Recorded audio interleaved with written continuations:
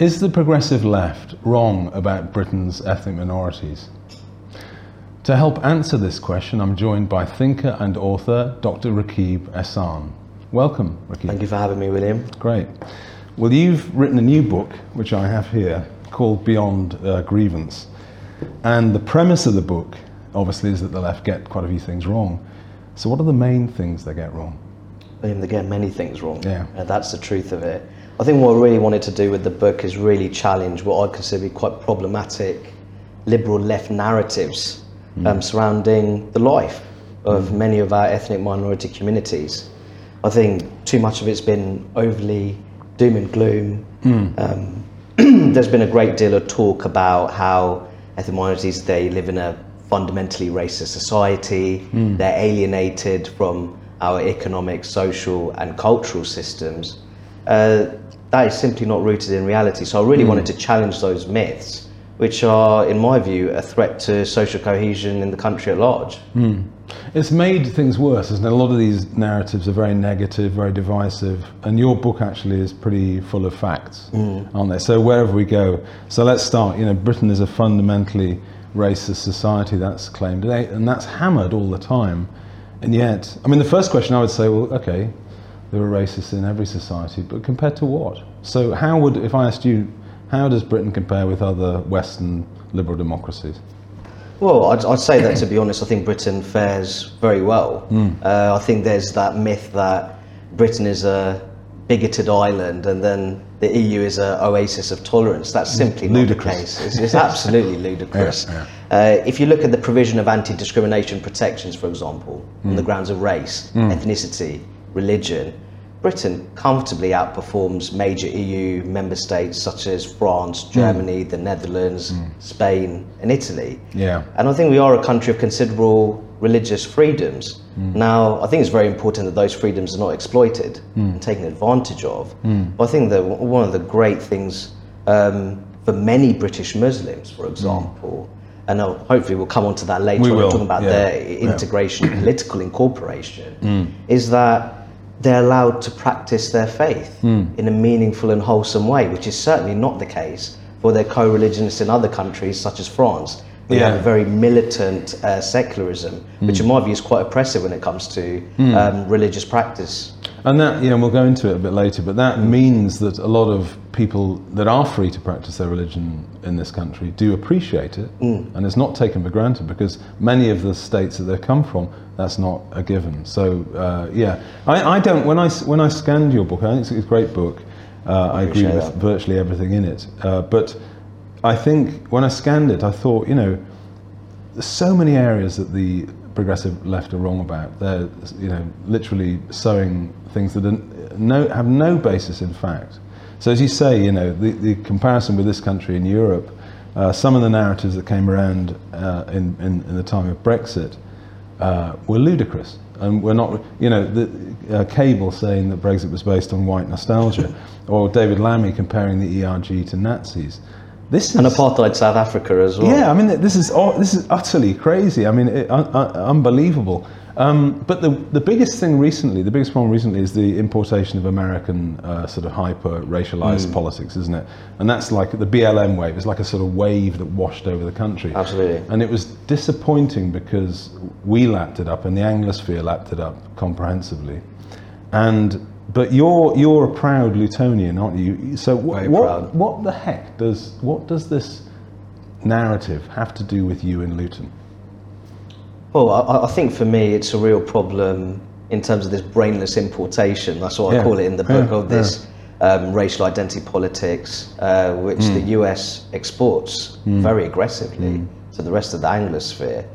To the point where you had British BLM demonstrators chanting "Don't shoot" at British police officers. Our police forces are largely unarmed, and they support that model of policing, the vast majority of the profession. But what it is for me, I think, when you look at theories such as white privilege, it has no usefulness in terms of understanding ethnic and racial disparities in the UK. Because as you know, this is something that you've talked about, if you look at educational outcomes, for example, and this is where intersectionality, it does provide some value, because if you look at the outcomes for white working class boys, desperately poor, especially in the northwest of England. And I think when you're looking at privilege, for me, this is something that I talk about in the book, I think the greatest advantage that you could have in life is belonging to a stable and loving family home. Yeah, no, I mean, it's a theme and again, I want to discuss that later and separately because it's such a big thing.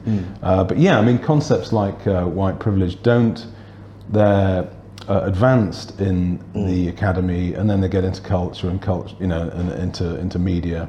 Absolutely. But if you're a white working class lad in Hartlepool, it's a meaningless. It's a joke to say that. To say that you have some privilege. I mean, particularly from a class point of view.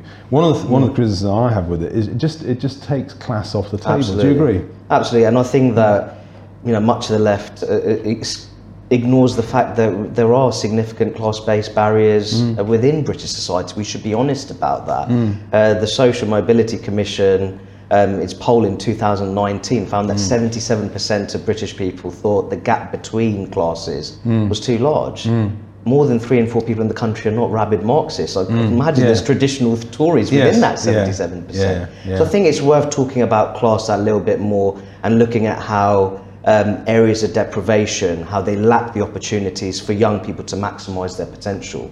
Certainly politically, I've noticed leading the SDP, it's very claret and chips. We're a very broad party. In London, it's quite cerebral, and in the regions, it's very working class in parts. And that whole narrative, trying to get SDP members from sort of West Yorkshire and the North East to see themselves as privileged. They would just say, our ancestors, lost limbs in the mines, and were treated appallingly, actually. So it doesn't have any sort of basis in reality. Absolutely. So the heart of the problem in terms of the divisiveness is that some people are trying to get Britain's ethnic minorities to believe that the system is entirely rigged against them, that the institutions and the society itself is institutionally racist or systemically racist. And that's a major problem. It's just negative and untrue, isn't it? It's hugely untrue, I think, and that narrative that our systems are deliberately rigged against ethnic and racial minorities. And you don't see much evidence of that when you look at the outcomes. For example, educationally, it's actually ethnic minority communities, especially pupils of Chinese and Indian origin, are performing incredibly well in schools in more urban parts of England. And I think when you look at our public institutions, if you look at politics, trade unions, business confederations, there are ethnic minority individuals rising through the ranks. Yeah, well, the Prime Minister is... Well, is quite. Yeah.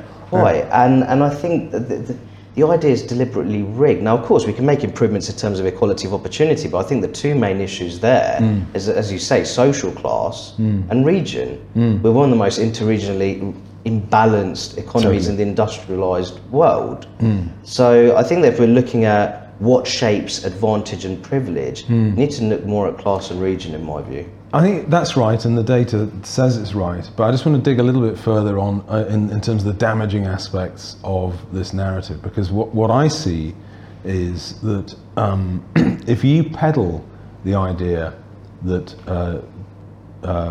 racial or community disparities are attributable to racism primarily, if you say that, you've got to say, well, who is responsible for racism? And of course, the white majority.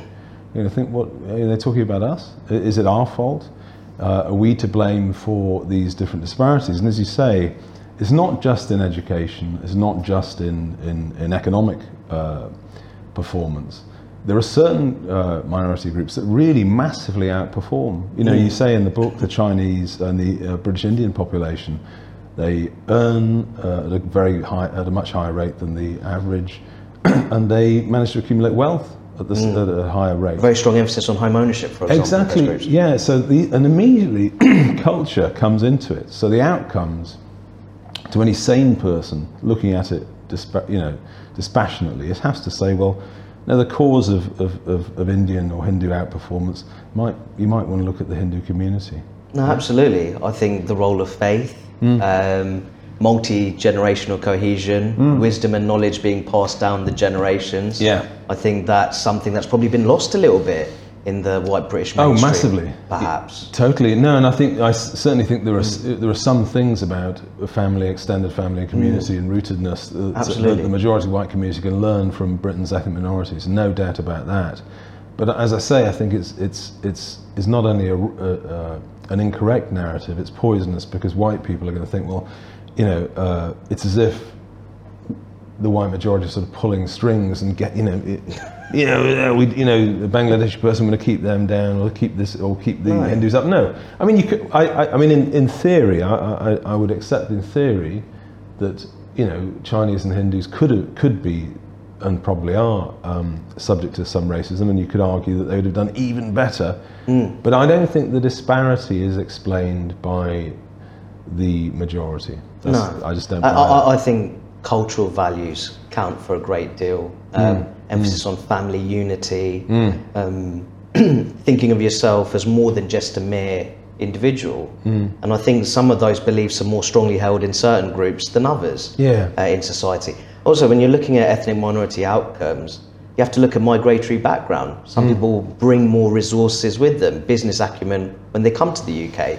Other people may come from very deprived rural regions, so it might take a bit more time for them to integrate and make progress. No, but I think that's such a big, a very important point, because again, when you're looking at different groups, and you can chop groups up into very small component parts in the end. But if you're looking at groups, certainly migration into the West from parts of Africa is really quite. I mean, if you look at Nigerian Americans, for instance, massively outperforming. But they're taking very, very motivated, bright. They're taking the best, because it's quite a high bar. So again, you're going to get disparities. I mean, my take on it is that I don't think these disparities are going to go rapidly. You want to aim for equality, but I don't think they're going to go. And so the only way we can get on in a multi-ethnic, multi-faith, diverse society is to have a greater level of honesty, and I would say maturity about some of these things. There has to be honesty, and maturity goes a long way. And certain communities clearly have to be very honest within themselves about why they may not be performing as well as other compared to other groups. But that's hard, isn't it? I mean, it's very difficult. Do you think? I mean, obviously, human beings are not. It's much harder to look at yourself. Your book is stuff full of brilliant stats, evidence-based. But you've got some of the disparities. So school, I wrote a few down. School exclusion rate, Black Caribbean kids 10.7%, Chinese 0.6%. There are different groups in between. The big one, and it is hard, because you don't want to. You've got to be fair, but you also got to be honest. Absolutely. And children raised by single parents, Black Caribbean 63%, Indian 6%. That's an order of magnitude. That's massive. And they would all fall under BAME, by the way. I know. Which shows how homogenising it is. We could talk about. I mean, I think BAME is just insulting nonsense. I don't even believe. I don't even believe that the black community is a thing. Absolutely. Do you agree? There's very serious differences between. Firstly, the black African category is incredibly diverse. That could include established migrants of Christian faith originating from Nigeria, or more recently arrived refugees who follow the Islamic faith. Originating from the Horn of Africa, maybe Eritrea or Somalia. You're quite right. I mean, Ghanaian immigration into the UK, 56, was quite professional. And I was taught by a brilliant teacher in my school from Ghana. That's a different thing to people fleeing persecution from war-torn places. I just think we've just got to be honest. I love the honesty that you've put into the book, and I think so. Just to finish this sort of part of it, it's clear, isn't it? It's absolutely clear to anyone that's fair, is that there are massive disparities. The disparities aren't going to go away very, very quickly, and to attribute disparities between groups in diverse societies to some broad theory of systemic racism and is just untrue. The real things are cultural attitudes, family stability. Absolutely, and I didn't write the book deliberately seeking to offend particular groups. If you genuinely care about young British black lives, you'll talk about family structure and the reality of up to the age of 15, Black Caribbean children, 63% living in lone parent households. And this is not to stigmatise single parents either. Many do try their utmost under very difficult circumstances to provide their children with a proper upbringing. That is bound to have that's bound to shape outcomes surrounding mental well-being, cognitive development, level of education attainment, further down the line labour market integration, in adulthood. It really does, cognitive development as well. Well, let's get on to it, because one of the we can't talk about every single chapter in the book, but a brilliant chapter in the book is about family and the importance of family to many ethnic minority communities who are getting it right. Some have more challenges, but a lot of them are getting it absolutely right. And I think the term you use, which is something, you're in good company, Rakib, because I have the same problem. You say that anyone defending the traditional family, even the mildest defence, that's the word you use, the term, you come under attack. Why is that? I think the family is seen by some elements of the left as a very hierarchical institution. Well, patriarchal. You need a bit of hierarchy, that's the truth of it. I'm sorry, I think I have a natural respect for my elders. I have a respect for my parents. I get along with my parents incredibly well. I do, but I understand where the authority lies within my family structure. It's quite moving, actually, that you mentioned your mum and you mentioned the wider community. And absolutely. And growing up in that place, it's a feeling of safety. And it's a strong sense of belonging. Yeah. But I actually say in the book a little bit of pressure as well. Of course. I want to represent the family very well. When I'm out in the community and people ask me, "Oh, Rakib, how did you do in your exams? How are you doing at university? How are you progressing in terms of your career? How's work going?" You don't want to bring bad news, and you don't want to bring shame to your family and the wider community. No, and also when you do well, you're also representing your family, your community in Luton, aren't you? Absolutely. Absolutely. Luton does not have the best reputation. That's the truth of it. No, but it's interesting. I mean, that's why I was mentioning BLM being important. It has no place at all. Every local area is different, and Britain's very different. But I just think I think it's odd, because I get challenged, let's put it that way, sometimes for sticking up for the family. And the SDP has a separate policy section specifically on the family, and we have some very strong pro-family policies, like full sharing of tax allowances between married or couples raising children. That's a massive thing. When you explain it to British people, in the regions, I think, that would help immensely. I mean, if we're not going to pay any, if we're raising kids, a couple's not going to pay any tax until there's 26 grand in the bank, that's going to help us a lot. And it may mean that there's less pressure on childcare. Maybe dad looks after the kids, or mum, But it's that sort of. And there's another policy we have, which is that giving married couples preference in housing allocations. And again, quite. In the present climate, it seems quite edgy or a bit spicy to have a policy like that, but we believe in it. And I would argue that all the quantitative research in social science supports family stability and so on. So, as I say, we're unless you're. Do you think our opponents in this, Rakib, are being? Is it a moral failure? Oh, it's. Is it dishonest? It's dishonesty. I think that comes into it. And people say, successful families come in different shapes and sizes. That's not the argument that we're making. What I'm saying through the book is that there's certain family structures which are more strongly associated with positive youth outcomes and young people's personal development. Yes. And the evidence is there. Yeah. And I think that when you're looking at tendencies on the modern left, there is very much a tendency to be overly inclusive. And the reality is what we need to focus on is what works better. And what works better, again, this is interesting that you phrase it that way, because when I look at social science, I mean, I'm a philosopher and town planner by training, but when I look at social science, you have to look at populations. Yes, of course there are exceptions, but pretty much on the population level, the quickest route to family poverty is single parenthood. It just is. It is. And in terms of good outcomes for society and for children and parents, the wider community, solid family structure, there's just no. Do you think that a lot of the progressives that we're talking about are actually hypocrites on them, particularly the ones towards the top of the social hierarchy, the tendency to speak liberal constantly and act conservative. Oh, there's a huge hypocrisy there. Yeah. They're people who are responsible for condemning, in my view, very sensible, conservative thinking, living quite socially conservative lives themselves.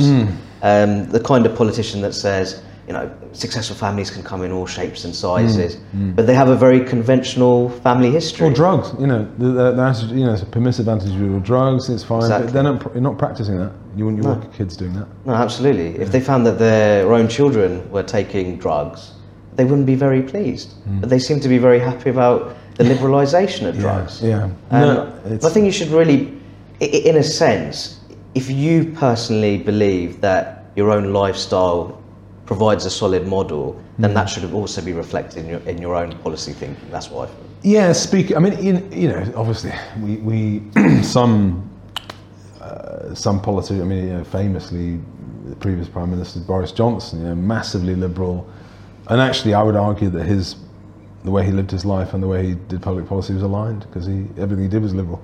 So there was no problem there from the point of view of hypocrisy. He's very much a free spirit, put it that way. Yeah.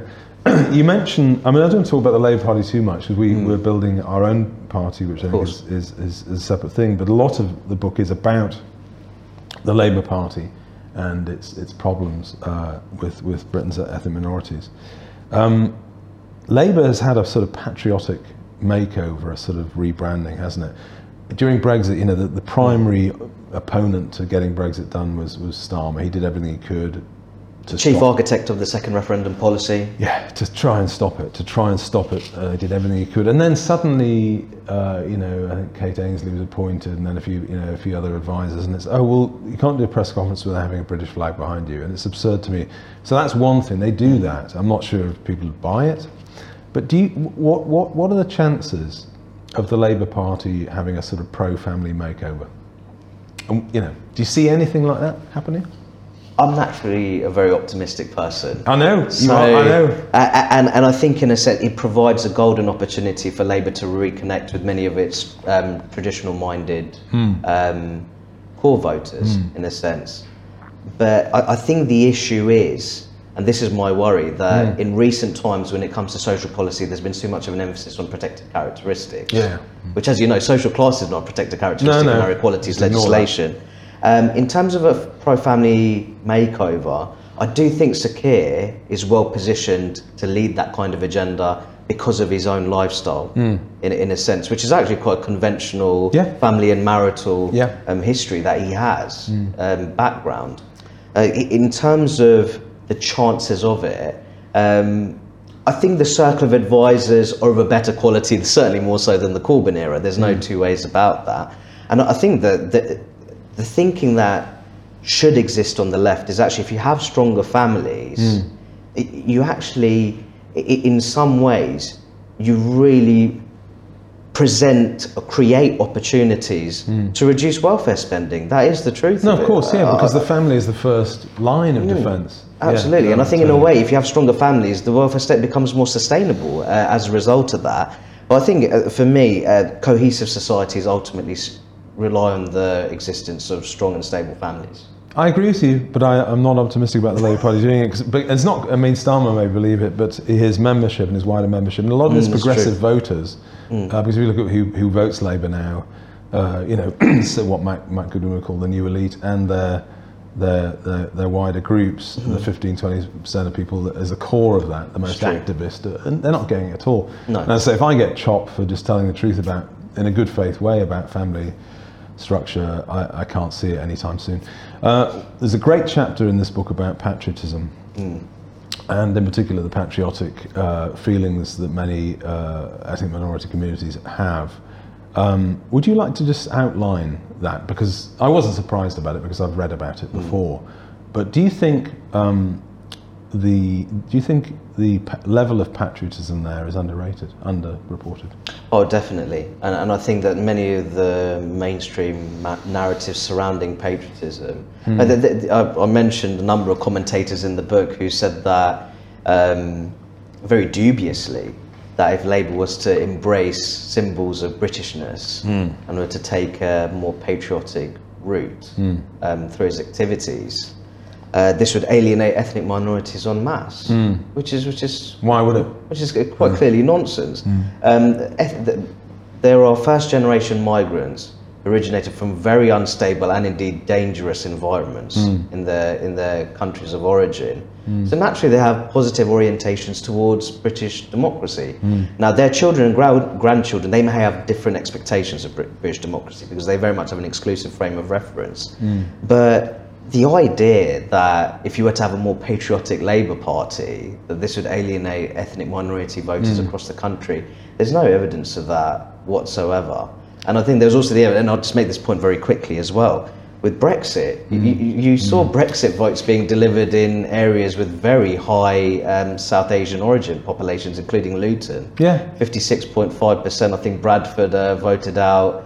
The predominantly Asian parts of Birmingham were also quite, how would you say, higher than expected Leave votes there as well. It sort of links into, I mean, so I'll just, the stats in here, so I'll say it for the viewers. So the question of whether British identity is important to you, ethnic minorities 68%, the white population is 63%. I think the slightly lower figure in the white population may be, to some extent, which you flag up, might be a sense of Englishness rather than Britishness or Scotsness or so like a Scottish only, English only, Welsh only identity. But it's still the vast majority, over 2/3 of ethnic minorities, British identity is important to them. And I totally agree with you. I mean, the SDP, we maybe get onto this in the sort of solutions section of this interview later, but we propose a mass immigration pause or to end mass immigration. For absolutely good faith reasons. We need to find a new us in this country. We need to bring people together and have a pause and take a breather. And rampant, reckless levels of migration are just not helpful for that. So we've got a lot of ethnic minority members in the SDP who get it, and they think for themselves. And yet, progressives constantly say, we can't think that. Isn't that just insulting? It's insulting. It's also very contradictory to say that Britain is a fundamentally racist country, but you're supportive of very high levels of immigration. So why would you support lots of non-white people coming to the country and suffer this so-called aggressive racism? It's not consistent at all. But I totally agree with you on immigration. And if you actually see parts of the country that believe that immigration is currently too high, it's not exclusively held by the Tory voting provinces. There's also a common view in what I call Labour's Asian origin heartlands as well. Oh, totally, yeah. And as I say, anyone paying attention, I mean, it also, it shouldn't be, in terms of people's life stories, it shouldn't be surprising if you come to Britain, which is a stable, well-organised state, and you come from a place that is failing and is divided and a war-torn zone. Chaotic. You'd be very cautious about protecting what we have here. No, absolutely. I'd make the point, if there's someone who came to Britain, relocated as a refugee, who genuinely fled persecution and violence in their country of origin, why would they express sympathy with irregular migration on the English south coast? Insane. The small boats. Imagine, you may argue that they may be more sensitive to it more than anything. Yeah, I mean, I think they'd totally be alive to it, and I think, but what I'm getting at that. I mean, obviously the patriotism is there in the vast majority, but what I'm getting at also is the patronising attitude. Indeed. That a lot of, I mean, you say, these awful terms, what you call in the book left racism, Uncle Tom's, coconuts, race traitors, white adjacent. That's so insulting. I mean, my own family has a number of different ethnic groups in it. We're mainly white, but not entirely. If I said to members of my family, you're white, you're trying to take away someone's achievement. You're trying to say that they are themselves. Absolutely, so insulting to say that. It really is. Unbelievable. Now the book, so that's the majority. I totally agree with you. And if I was going to be in a fight, I'd want a lot of these people behind me. But I think the white progressives a lot of them are very anti-patriotic, very hostile to the idea of nation states. But there's also sizable minorities that have very anti-Western views, and it's interesting. The book came out. You are an optimist. I mean, there's a lot of optimism in this book, and I sort of agree with. I agree with it in the main, in that I think if you take the race baiters out, you take the grievance industry out, you take CRT out, and you take all this stuff out. Which won't be easy, by the way, because it's very much embedded in our institutions. I think I'm understanding the challenges involved. That's the final part of the interview, what we do. But it is very difficult. But I have no doubt at all that you take that out, and ordinary British people of various backgrounds have no difficulty at all in getting on with each other. That's just what I see. But you wrote the book before October the 7th. Indeed. And at the time, in the book, I think the sort of worst recent example of inter-community trouble was Leicester, and that was bad, but it wasn't huge in scale. I know people came in from Birmingham and so on. It was pretty unpleasant. London as well. Yeah. Pretty unpleasant, but I think I have to say, October the 7th changes things, and then you get massive demonstrations on streets, and Jewish kids not being able to go to school. Today it was reported that buses refused to collect Jewish kids on the way to school, and so suddenly the whole atmosphere has changed. Do you agree? Well, I think that when you look at the Israel-Palestine conflict, there's no doubt that it has the potential, and it is having an impact on social cohesion, especially more urban parts of the country. Now, I'd make this point. I think there's perfectly legitimate grievances to be raised in terms of the Israeli government's militaristic occupation and forms of population displacement in the West Bank. Where I take issue is that British Jews being treated as agents almost of the Israeli government. That's not on. Now, ultimately, we support a very inclusive model of patriotism, tying together a variety of faiths and indeed none. And I think I've been very worried about some of the language and some of the behaviour, to be honest, at some of the demonstrations. It's very clear that there's been anti-Semitic chanting, the displaying of pro-terror paraphernalia. And I think that actually weakens the pro-Palestine cause more than anything when that kind of behaviour is shown on mainstream media outlets. It does, and you don't know how. I mean, I've been in town when some of the demonstrations have been on. I haven't been on them, but I've witnessed them, and and there's been a lot talked about. You don't know how many of the 200,000 people that turn up are saying these things or doing these things, but certainly a sizable minority. But and multiculturalism, has been under threat intellectually for a long time now. Particularly the sort of what we would call it, sort of indifferent multicultural, just get on with it, nothing, just live your own life in separate communities, go to communities, whatever. That's the bit. But I think I am concerned that the test of whether it works out isn't when things are fine. It's when something like Israel-Palestine kicks off. Absolutely. And I do worry. And when I see, Jewish people say how much I can live here, it's terrifying. No, and I think that's something that needs to be urgently addressed. I think the Met in particular, in terms of the policing, the protests, very much found wanting, in my view. And it's something that I talk about in the book. The real issue here is that in many of our public institutions, they're tribal activists who have been given a great deal of power and influence within those institutions. In some cases, our anti-extremism funding has been allocated to organisations where the leadership appear to express sympathy with the Taliban in Afghanistan. It's astonishing. So we need systems level change, we really do. It's been, the centre has been so weak in this. I mean, if we have a membership of a few thousand. If you want to join the SDP, we check you out.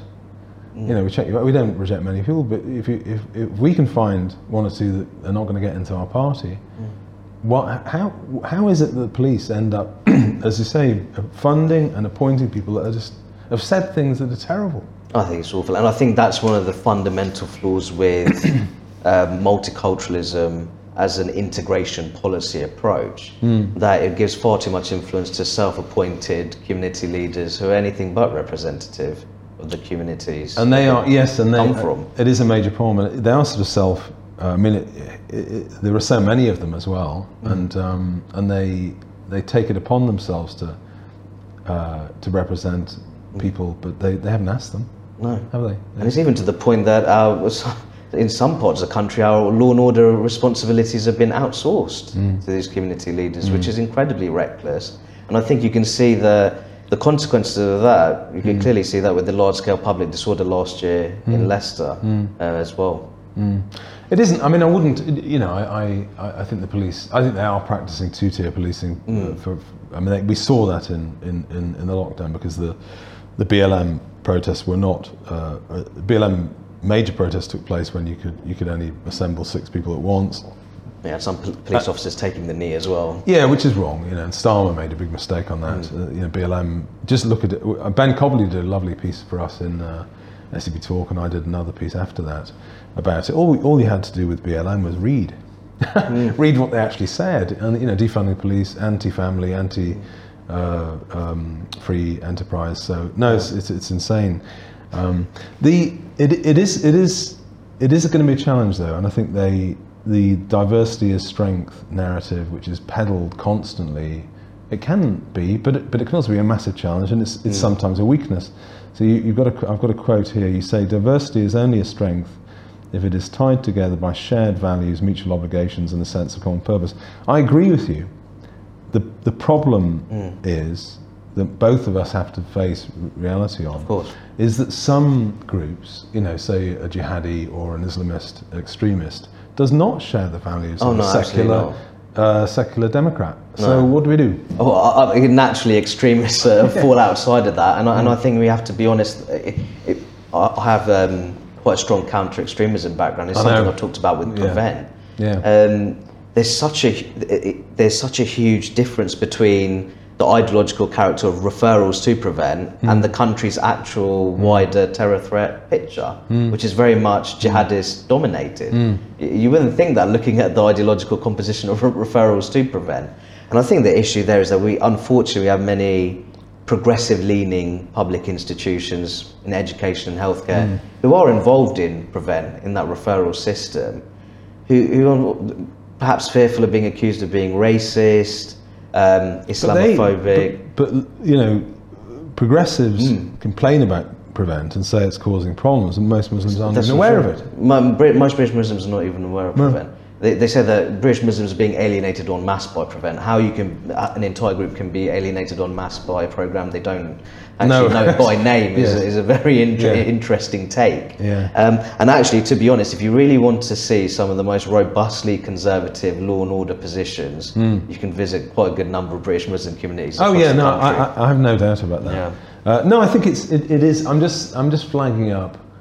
You know, there are definitely challenges. Just the challenge between the rhetoric. You know, diversity is strength. All this, you know, putting it on 50p coins or whatever. Yeah, fine. You can. But that's a religion. You're just saying that diversity is strength. You're not looking at the real challenges. It's a very reckless belief. That's the way I describe it. And I think that there needs to be more of a focus on commonality, to be honest, as opposed to difference. Now, I think it's nice that people may have different heritages, they celebrate them.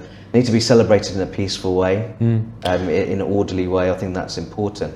But there has to be a sense of a transcendent national identity, which is able to wrap that diversity up. I totally agree. So let's finish on solutions, what we do going forward.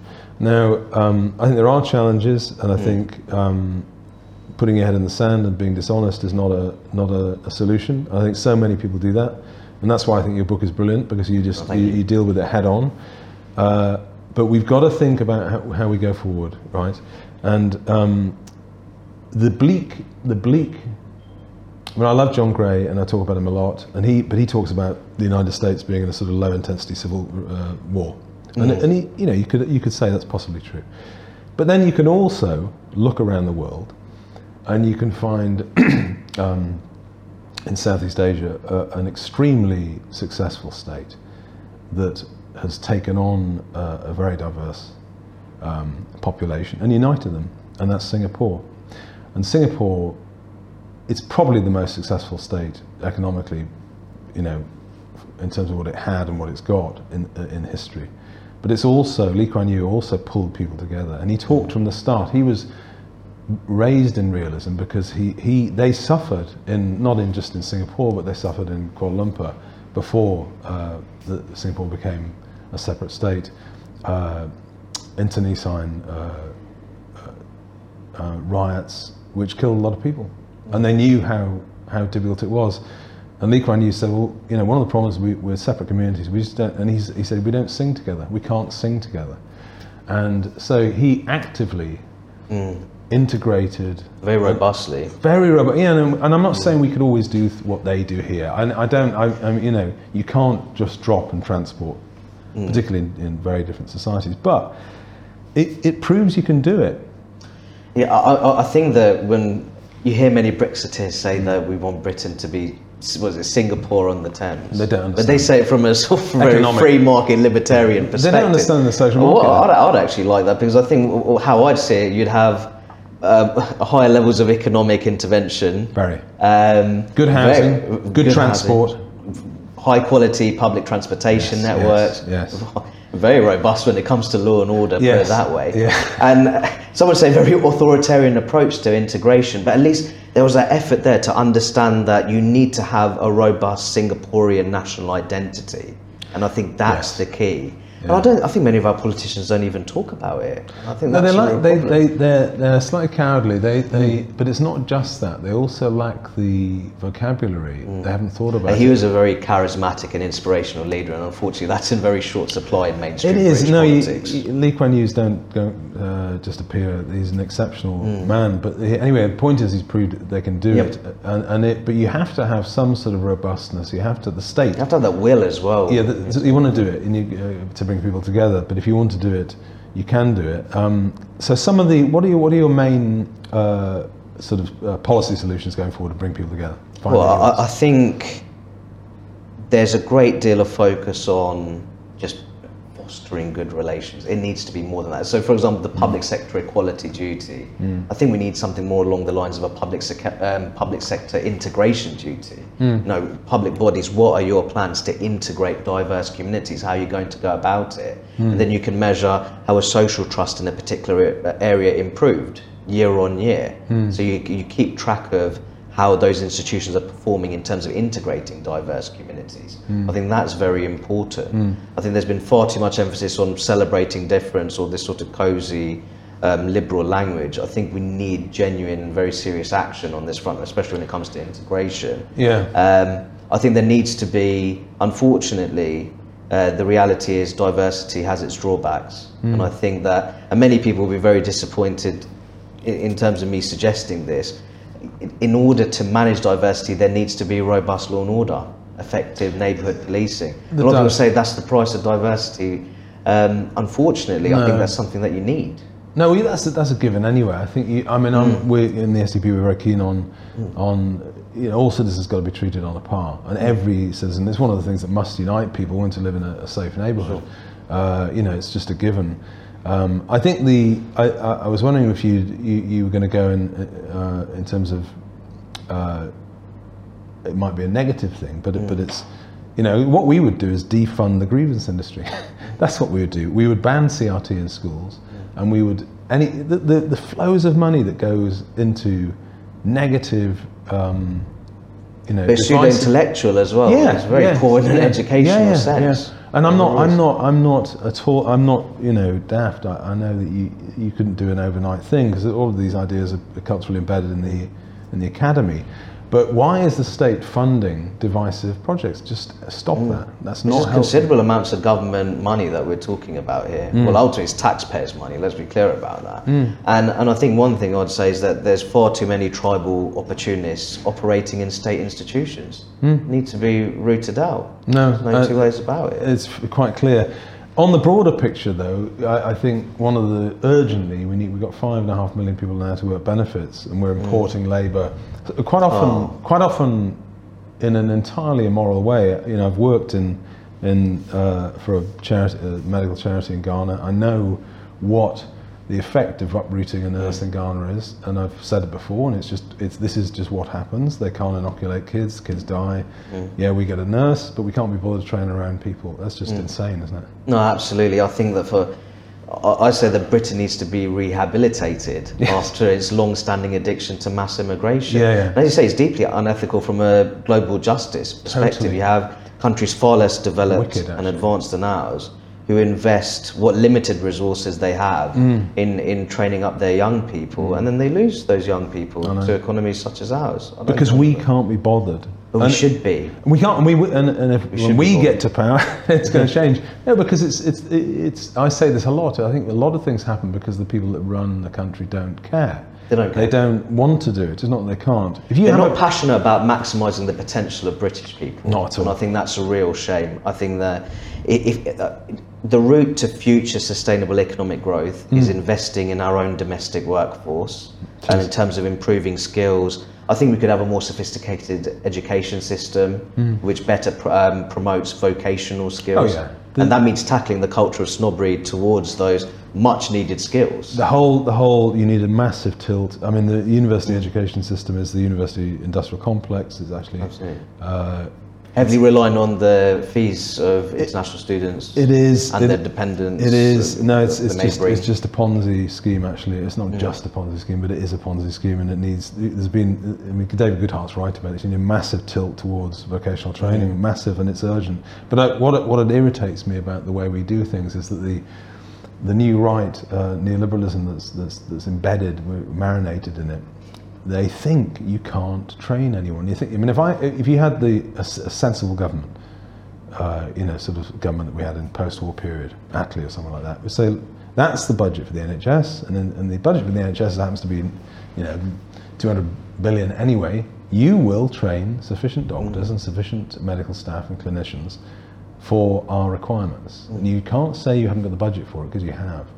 And that's about doing basic things that people considered, you can't do that. Planning, labour market planning, that's very left wing. You can't do that. Of course you can if you want to. You should do it. So I never buy that you can't do it. No. If I would just make this point very quickly as well. I think with health and social care, they need to have bursaries, apprenticeships, and on-the-job training as well. I think that'd be very important. But the key thing is, for me, national self-sufficiency is a classic conservative principle. Yeah. But the modern Tory party doesn't have very much time for it. It's not conservative. No, you'd have to find. I mean, we're a party of conservative left. You might find it with us. No, I totally agree with that. I think the care service thing is just chaos. I think we need to pay people more. Yeah, then we need to train them. Petition. Our own population will work if they're paid for it. And we need a national care service, Andy Burnham's idea. It's the only thing that would work. One of the main problems with social care is that the people it's very patchy. The universality's gone out of the window completely, so the local authorities do something, people fall between them and the trusts all over the place. Now we can talk about that. I want to just finally finish on an idea that I'm really keen on myself, and I think it's a precondition for a successful diverse society, which is civilized toleration, as I call it, of differences. And it's not easy. You aim for equality, you aim for a much more equal society. It's the alpha and omega of our party to want that. But you will have differences, and if we're going to get on, there has to be some toleration of them. Do you agree? Well, I think that the key point for me is that Britain has a very tolerant, anti-discrimination, pro-equality mainstream. That is my view. But that tolerance shouldn't be taken advantage of. That benevolence shouldn't be exploited. And I think that we just have to be more assertive when it comes to, in my view, uncivilized practices and beliefs. We need to tackle that. I agree, but what I'm really getting at is in the new declaration we sort of mentioned it a little bit. This what I sort of term parity maniacs who go around saying, well, that's overrepresented in there, and there's too many. And I just think, hold on, no, a mature. If you look at ancient societies, the Ottoman Turks, there were lots of different groups, and people find a way to rub along with each other, by not saying, well, you've got that, we haven't, and absolutely. The emphasis has to be on equality of opportunity. Yeah, that is, and a meritocracy, and there's definitely improvements to be made in terms of having, how do you call it, a more merit-based allocation of rewards and opportunities in modern Britain. What I'm firmly against is the equalisation of outcomes. Now, people talk. There's certain ethnic minority groups that their representation in police forces isn't reflective of their composition within the wider population. It's down to cultural values. There's some groups that relate and gravitate towards different professions.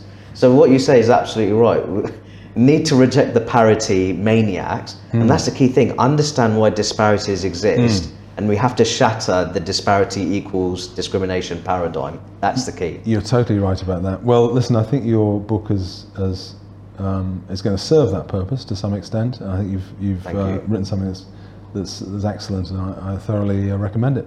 Thank you so much, and thank you for having me. Cheers, Rakib. Thank you.